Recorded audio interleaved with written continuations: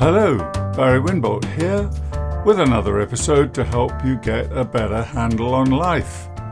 Well, I don't know actually how much this episode will help you, but I hope you find it interesting and it maybe triggers some thinking in you, particularly if, like me, you may be perfectly optimistic, but you get a little bit teed off about all the forced hilarity and joyousness that seems to be expressed in some industries these days.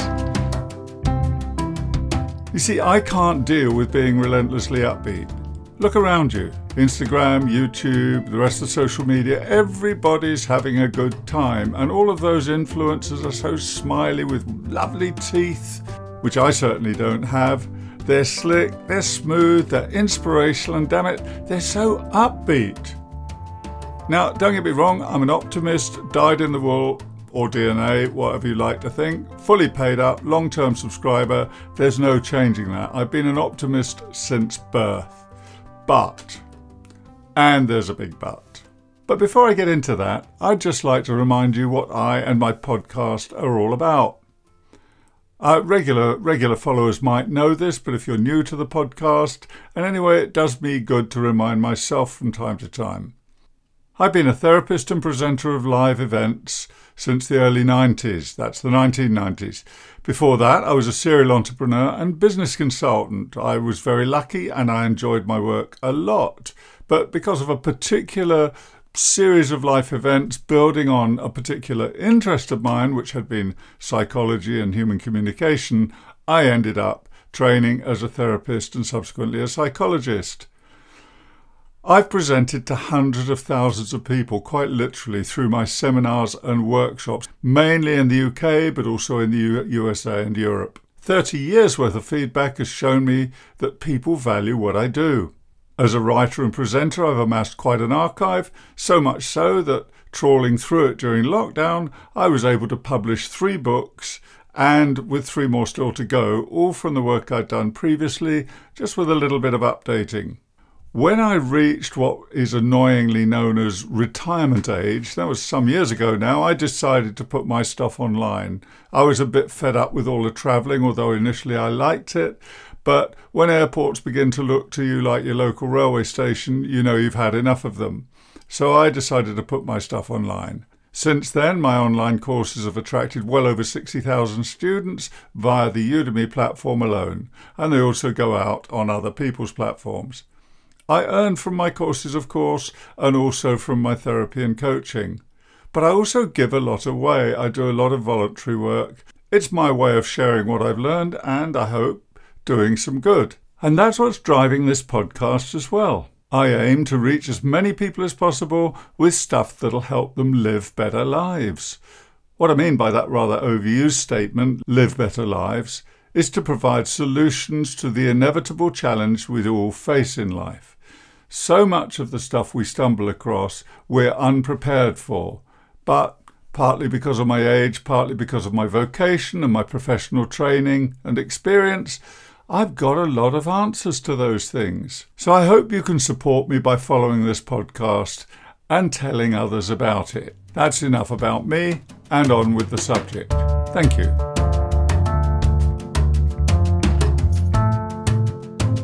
So, as I was saying, I can't deal with being relentlessly upbeat. And by that I mean I can't deal with it in myself. I've tried it and it doesn't work.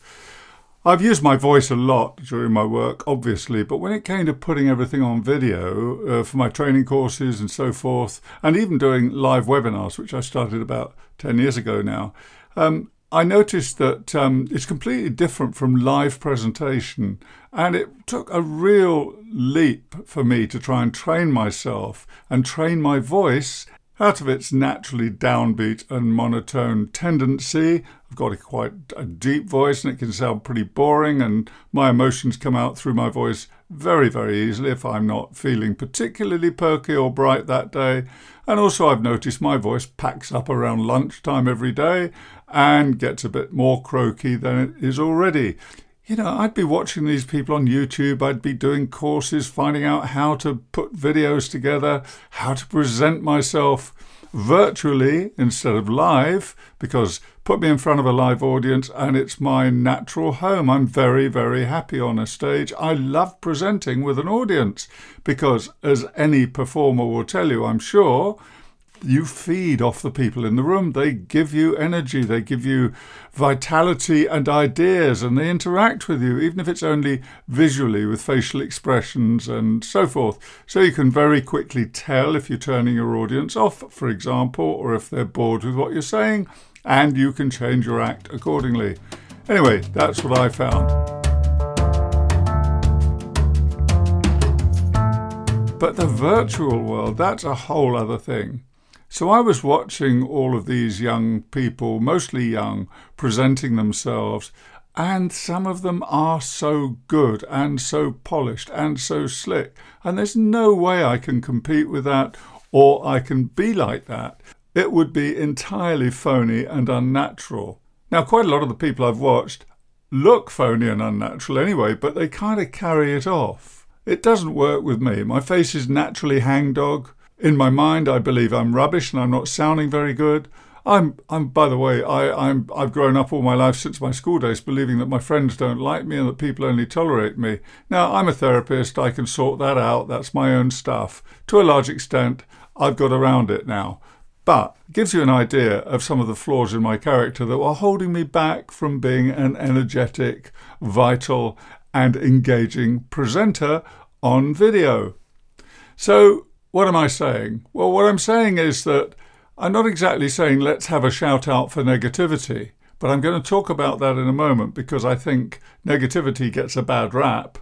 But what's prompted this is some thinking that's been going through my head for some time now about how you make the transition, as I have done, from old-style analog presenter to new-style digital virtual presenter where everything's online, and the persona that goes with it and how you present yourself. And as an aside, by the way, if you're out there struggling with the same thing, maybe you're attempting to make online courses or present lessons or communicate with an audience in some way, and you're unsure about it, maybe you're nervous about it, maybe you're not getting on too well about it, or you have some technical questions, I'm always really happy to answer those questions because I think when you've made a journey such as I have, and I must have looked at 50 different bits of software in the last 10 years and loads of other stuff, and I've had many false starts and tried things that didn't work out too well for me and others that are working better. And I think also I've gone through a growth process myself. So I'm really happy to share that with anybody. If you've got any questions, get in touch. We can arrange a chat. And, I always learn from that as well. So I'm really happy to do that.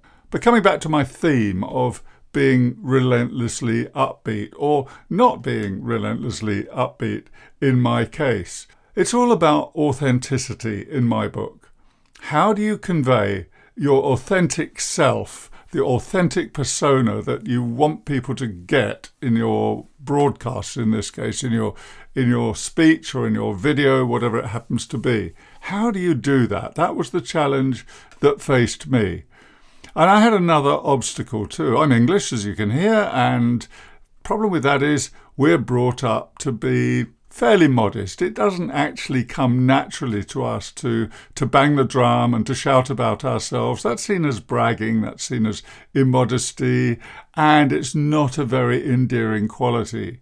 When I hear people saying things are awesome when they meet me, it's awesome to meet me, or they're absolutely passionate about their mission, I'm afraid I'm not persuaded. Partly because I think we should reserve those words for things we really are passionate about, perhaps our families or our children or the person we love or some enduring hobby that saved our sanity through the years, whatever it happens to be. And very little, in my view, is awesome unless it genuinely does strike awe in you. So, as I said, slightly tongue-in-cheek, but there's also a serious edge to it about how do you present yourself authentically in a world that is increasingly inauthentic, that is the virtual world. But when you do get people who are genuinely excited and thoroughly believe in what they're saying, when those people fire up, you know they believe their message. Whether or not you agree with it is another matter. So I suppose what I've come to through this so far, and I'm about 10 minutes into this recording today, is it's about authenticity. And what's been troubling me is that for years I felt I had to be more smiley and upbeat, and dare I say it, enthusiastic and passionate about what I was delivering than actually comes naturally to me. Now, I said more in a minute on the question of what comes naturally to a person. Of course, you can train yourself. You can get presentation skills training. And if you watch a lot of newbie TV presenters, you'll see them using their hands in a totally artificial manner because that's what their coach has shown them to do. They're not really playing themselves. They're playing a character. This is a journalist out on the street or wherever they happen to be, waving their hands about in camera so they can be seen, so that it makes it look a bit more animated. Now, nothing wrong with moving your hands about. That's absolutely great, and I do it all the time. But it has to come naturally, doesn't it? Otherwise, it looks fake. Training is fine, but you have to make what you've learned your own. You have to appear authentic. So you have to practice until it becomes part of you. Now, coming back to optimism. As I said, I'm a natural optimist, and I'm so grateful that I am. It's been so useful through my life, but also it helps to keep me mentally and emotionally functioning, if not upbeat exactly. I have known depression in my life on 2 occasions, once during my teenage years, which isn't unusual for people of that age, but more seriously later in life after a particular crisis of my own making. I'd had a road accident, which I think I could have avoided. Nobody else was involved. I just fell off my motorbike, but I had a passenger on the back and they were involved, and I could have killed both of us. So I suffered with this terribly because I knew I could have avoided that accident because my intuition was telling me that morning before I went out on the road, we were due to do about a 300-kilometre journey, my instinct was saying, don't do this. You don't want to do this. In fact, I had a voice in my head saying, I don't want to do this today. 2.5 hours later, I'm in intensive care, and the rest, as they say, is history. Now, I came through it okay. I was seriously injured, but that was when my optimism really carried me through. I was out of hospital in very quick time. So that was a turning point in my life, a point at which I was very grateful to be an optimist, but also it started me on the road to understanding myself better, understanding psychology better, and working in the field. And very happily too, by the way, because I really love this work.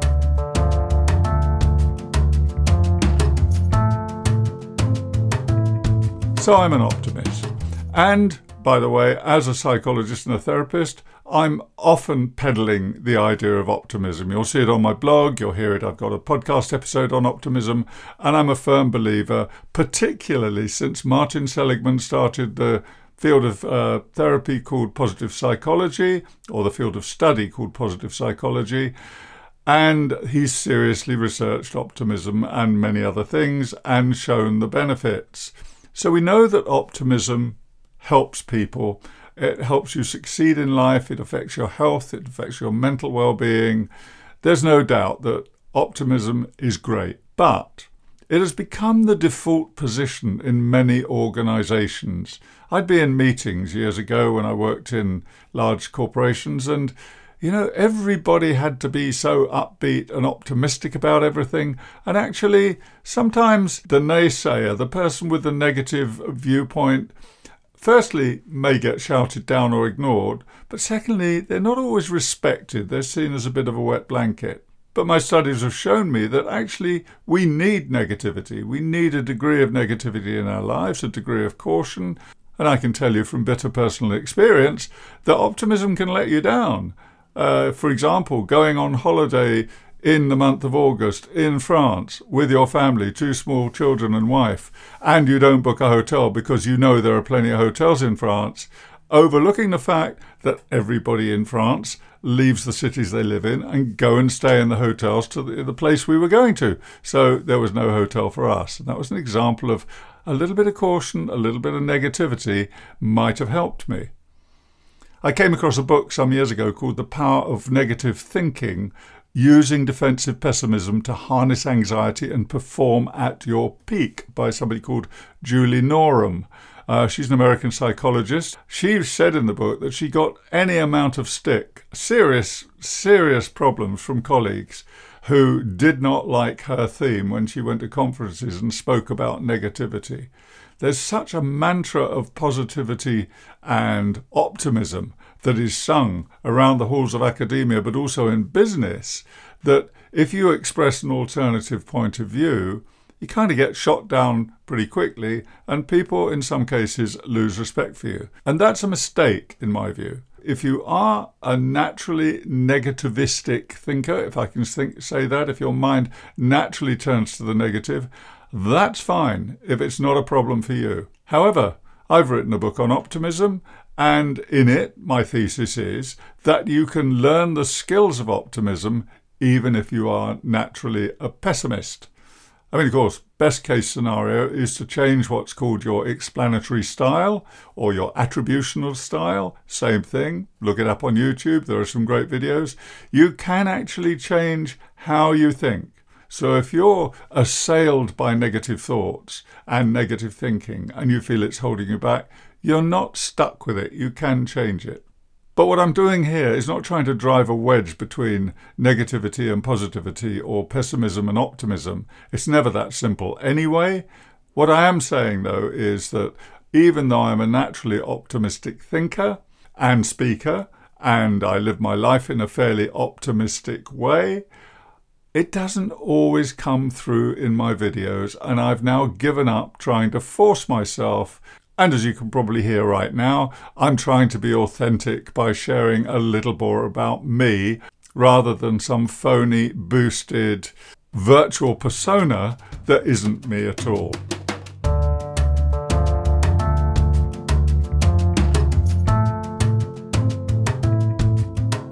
In a world where so much is becoming superficial and falsely optimistic and upbeat, maybe we need a shout out for authenticity. Maybe we need more space for people to express themselves genuinely and authentically without fear of being shouted down for being either too pessimistic, too optimistic, or somewhere in between.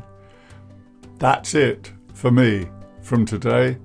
Live your life authentically. Be optimistic if you can, but only if you believe it. And enjoy the rest of your life. So, thanks for listening. One last word, you can follow me on Instagram, LinkedIn, YouTube, or on my website at www.barrywinbolt.com. I urge you to follow me in some way and to show me support, because one thing I haven't mentioned in this episode is that it gets very lonely. I've got a lovely little studio office here and I enjoy doing this, but unless I get feedback, I'm just talking into cyberspace and I never really know if it's appreciated. That's another big difference between live presentation and virtual presentation. If you're rubbish in a live presentation, you quickly know it and you can improve yourself. This could be rubbish. Maybe it's a complete waste of time, or perhaps you found it distracting, entertaining, or even informative. Either way, I'd be really grateful if you'd let me know. That's it from me, Barry Winbolt, for today. Over and out, and have a good week. Goodbye.